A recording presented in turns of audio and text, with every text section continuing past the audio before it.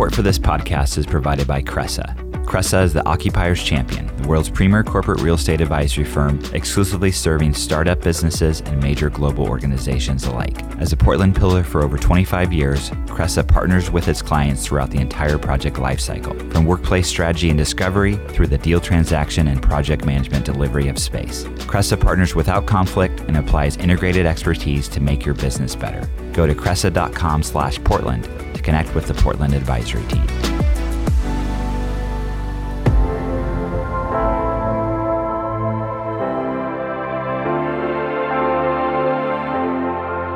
From ThatCast Creative, I'm Dan Bruton, and this is the PDX Executive Podcast, a show where I talk with inspiring leaders who are shaping the future of Portland, Oregon.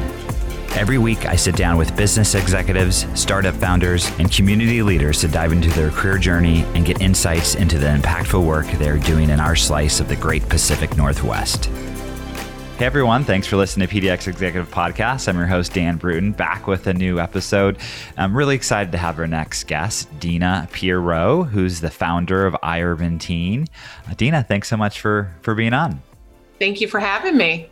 You bet. And we'll get into a couple of different, things before we start recording. We talked about some directions we want to go, but, always love to start off if you don't mind telling us a bit about, yourself and iUrban Teen and some of the other, organizations you've helped start and involved with. Oh, I'd love to. I love telling my story. It's such a lengthy story, but I'll summarize it for you. So I call myself a social entrepreneur, social impact entrepreneur. And everything that I do with all the different businesses that I have, everything is centered around equity, diversity, and inclusion. Okay. So I have, of course, my baby, iUrban Teen, which I started 10 years ago. We're in our 10th year now. Wow. Yeah. And iUrban Teen is an intentional pathway for male youth of color, primarily Black youth, Indigenous, Latinx, and other students who might be underrepresented in STEM. But we're inclusionary. So, I said intentional reach to boys, but we have maybe 50 or more % of girls in our program. Okay. We also have youth youth with disabilities, and we have also low opportunity white youth in our program. We don't turn away any child, especially if they're on free or reduced lunch. And again, it's about creating those equity pathways, for these overlooked, untapped, underestimated students, in this STEM space.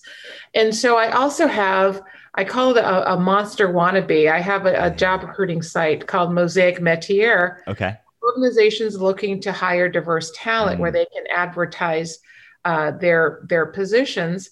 I also am one of the founding members for Black Women in STEM 2.0, which was really expanding across the country, before COVID hit. Yeah. We had to slow down and do a lot of things online and virtual. However, we're planning to have our conference in Dallas, Texas in October. In person?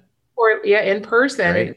A limited amount of attendees that can attend, but we'll also live stream that, So we had the last one in Portland, which was very successful. Yeah. We were supposed to be in Dallas last year, but then COVID hit. So we had to move it to this October of 2021. And I also do a lot of diversity equity consulting, with different organizations. So again, everything that I do is centered around that, about being equitable. How can we be more equitable in our careers, in our personal lives, et cetera. Yeah. And I feel like you're kind of a kindred spirit. I have several projects I do, and that's just how I work. So I totally understand. And we can get into just managing that as a leader is probably some things you can share, some tips maybe. Oh my gosh, I tell you, I'm wired this way. I'm wired to juggle a whole bunch of different balls at the same time. I don't think I would be able to function if I didn't have, so much chaos going on at the same time. One of the things I forgot to mention is I also have a group there in Portland called the Portland Metro Diversity Employment Network. Okay. That's about 100 or so corporate recruiters and HR managers where we meet every month to talk about and brainstorm on strategies around diversity recruitment, onboarding, and retention. And we have live resume candidates that come and do a pitch, Cool. Who they are, what they're looking for, and their skill sets. Because I tell our folks, it's really important to have that face time with these folks, right? And so that you're not just a blank resume that they're seeing, they actually see a person attached, to these words. So we've been doing that group now for about 8 years. Oh, wow. Yeah, they're in Portland. Well, I'd love to touch kind of, if you're open to it, about the retention piece, because, one of the partners of my events is an organization called Partners in Diversity, and they did a big retention kind of study last year. And I think it was really eye-opening, especially in Portland, of people of color that move here for a job, and then, wow, they get here and realize this is not so welcoming, maybe, and they leave. So what are some of the things, I guess, on the retention side of Portland, Pacific Northwest, you could share some strategies that have been effective, or, even the ongoing challenge of that here? Well, I was a transplant to Portland. I moved up to Portland back in the early 90s from Compton, California. Yeah. So you can imagine the major culture shift, for me. In fact, I tell people I didn't really realize I was Black until I moved to Portland. Because of the bias, that the discrimination. I don't know how many times I was called the N-word, and I had never experienced that in California, never. Wow. I also noticed at that time a lot of complacency from my own community on how things were happening, and they were afraid to speak up. They were afraid to have their voices heard, and that's still the case in a lot of organizations. Is that when you're one of few in an organization, it's easier for you to try to code switch, instead of being your authentic selves, or to advocate for yourself, right? So a lot of times I work with people, with women and people of color, on how do you best advocate for yourself without the fear of repercussions, right? How do you mention, or how do you speak up when you've just felt a major microaggression, that just hit you? Right. Yeah. And so when I was working at the city of Portland, I noticed that, that there was so much bias, and there was so much discrimination, and there was so much racism, even amongst what we call these so-called liberals, right? Which can be the most damaging. And I tell people, sometimes you have to unlearn what you think and start from scratch, right? And so a lot of times the whole white saviorism thing was so prominent. I'm going to save you. And when they see that we can save ourselves, then some animosity kicks in. So there's all this mosaic of issues that keeps that bias, and keeps that discrimination, and keeps that racism really right in front of you, right? Yeah. And sometimes people are blind and don't see it, but you can still feel it. Plus, there's a lack of community. There was a lack of like, especially middle class community in the Black and Latinx communities. That was hard. It was hard to find your tribe. For me, it was really hard to find my tribe. I always felt like an outsider, And so that's why we talk about people moving to Portland. They're there for 2 or 3 years and they get the hell out, because they have to go find that community, that tribe. Right. So I just kind of slowly built a tribe around me over the years, but it was still difficult. It was really still difficult to do that. It's really good insight. And just a small connection. It's funny. My mom grew up in Compton, so she immigrated from Mexico, and when she came up here, I don't obviously. Wait a minute, your mom was from Compton? Yeah, I mean, she's older than you are, so Compton was a different place there then. But when she grew up moved to Oregon, unfortunately, she experienced some racism too. But exactly. Yeah. Well, what are some, I guess, you really had to work at, it sounds like, creating these communities for yourself. Well, I was ostracized a lot by both communities because I was so, people say opinionated. In fact, I had one person tell me back in the 90s, when I really started getting into equity and fighting the good fight and all of that, I had someone from my community say, Dina, you're too opinionated. You press the envelope too much. You have to make them comfortable, meaning I had to make whites comfortable. I could not fathom that, right? And I thought to myself, what a life that would be for me to feel like I could not have my voice heard in a situation. I didn't go for that. I always ensure that my voice is heard, and all. In fact, with the students in iUrban Teen, that's some of the things that we teach them is how do you stand in a room with no one else that looks like you and still be confident, Yeah. So yes, I feel like if we start with this generation, that we can really see some changes. And, I spoke about a year and a half ago to a group at Western Washington University in Bellingham. And I thought that it was going to be community members and faculty there. But when I got there, 90% of the audience were students. And out of that 90%, at least 85% was white male students. And so I started talking, and then I had to stop. And I said, you know what, I got to address something here that I noticed in the room. And so I sat next to one of them. I said, there's a lot of you young white male students here today. Now, you're not getting any extra credit to come hear me talk. So why are you here? And he said, well, I'm here because I want to be a part of the solution, not part of the problem. And all the other young males shook their head, yeah. And so I sat next to another one and said, so what's your story? And he said, well, I grew up in a community and a family where I always heard these negative things about others. And I always felt that it wasn't fair and it wasn't right. It didn't sit with me properly. And so I always started looking outside of my source of control here to learn about other cultures and to find out my own truths. So I am here as a constant learner, so that I also can be a part of the solution. And, I left that forum that day. I felt so warm-hearted. I felt like, this generation is really going to be some game changers in our society, right? Yeah, it gives me a lot of optimism, you just telling that story. It does. Well, I'm also working with a global tech company there in Portland, doing some diversity work with them. And when we first had the first virtual session, there was about 40 internal employees that really want to make these changes occur within their organization. And I kind of guided them through, how do you look at your current policies through an equity lens, right? How do you know what you really need to adopt or change or remove?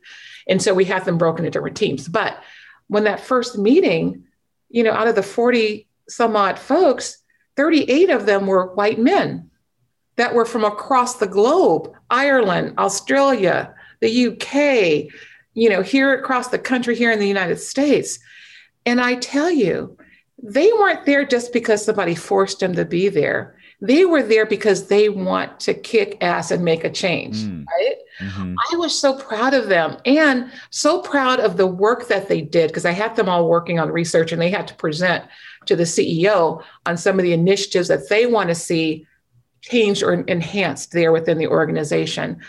And they stayed through the whole, it's been like 6 months, and they're still there, right? Wow, so great. That gives me hope as well. Well, that's a good kind of segue to, I'm just bringing this up, this opinion piece you wrote for the Portland Business Journal. Mm-hmm. And it's labeled DE&I, but are Black women being included?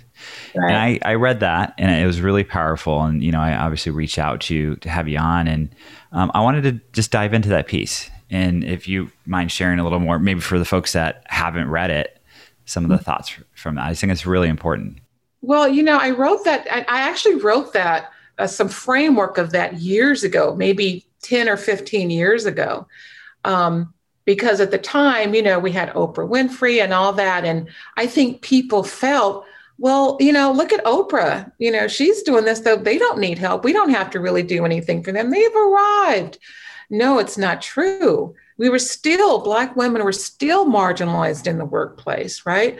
Still devalued, still gaslighted, still all those things that can happen to us were still happening, and they're still happening.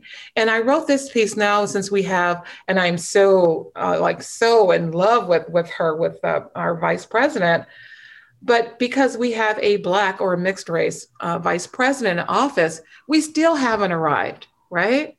In fact, there might be even more animosity towards us because of it.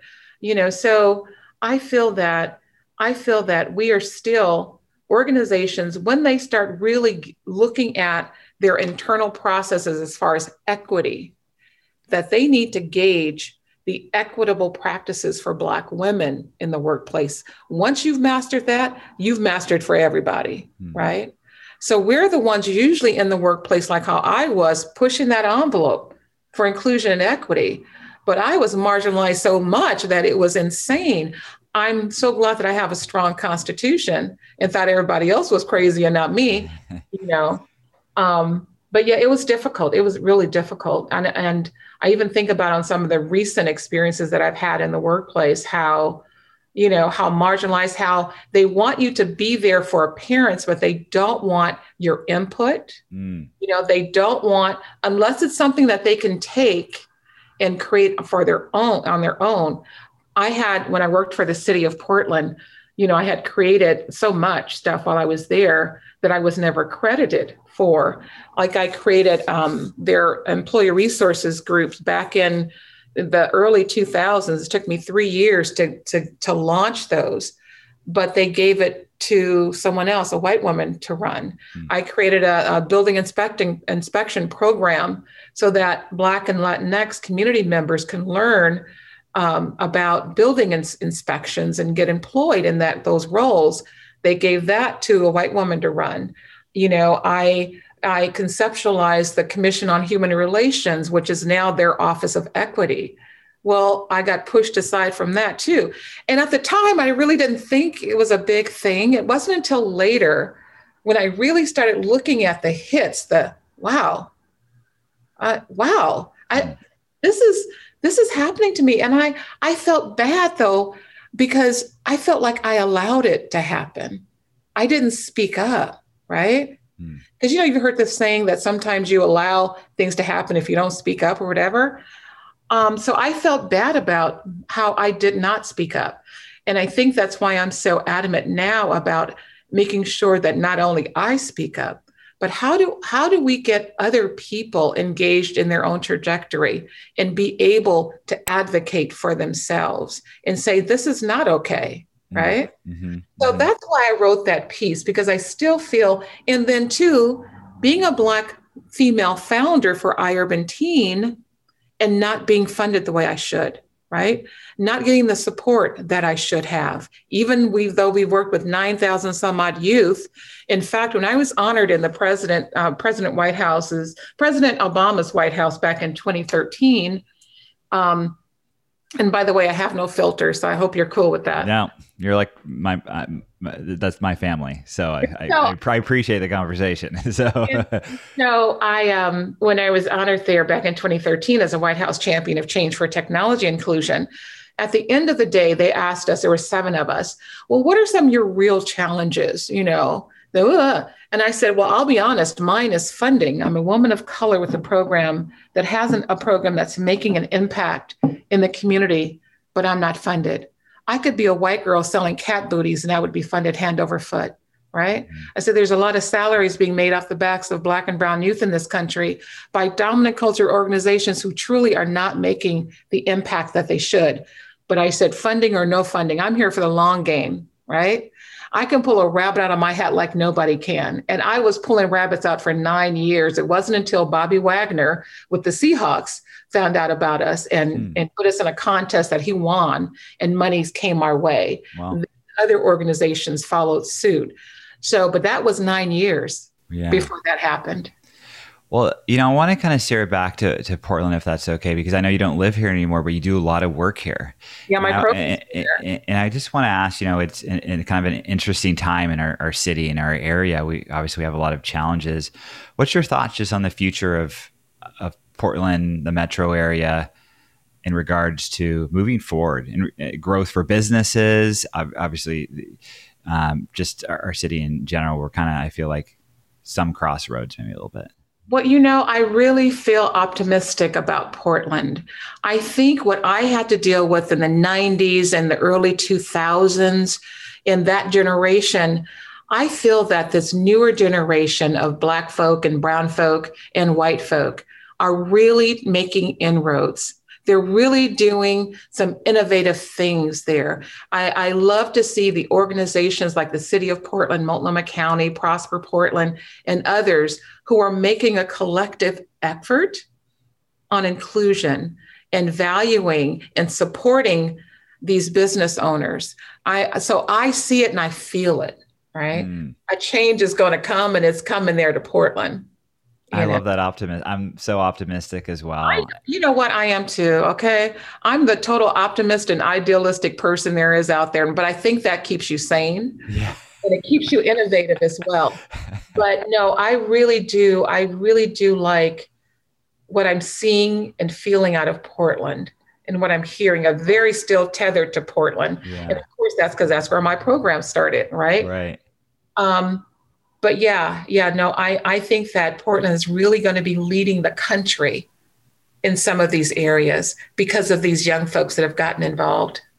I love that. Well, Dina, where can folks, before we go, find more about you, about iUrban Teen, the work that you're doing? Well, you can find me on, of course, LinkedIn, just under Dee Puro, because I post a lot of stuff there. Our website is iUrban Teen, like teenager, iUrbanTeen.org. We also have the Black Women in STEM program, and that website is BWISTEM, so BWISTEM.com. And my diversity site is Mosaic Metier, so it's METIER.com. So there's 3 ways they can find me. Well, thanks for all the work you do, Dina, and thanks for being on the podcast with me. Thank you for having me. I enjoyed it. The PDX Executive Podcast is a production of ThatCast, a Portland, Oregon podcast agency that partners with brands to create custom podcasts. You can learn more at thatcast.com. And please take a moment to subscribe and rate the podcast as well.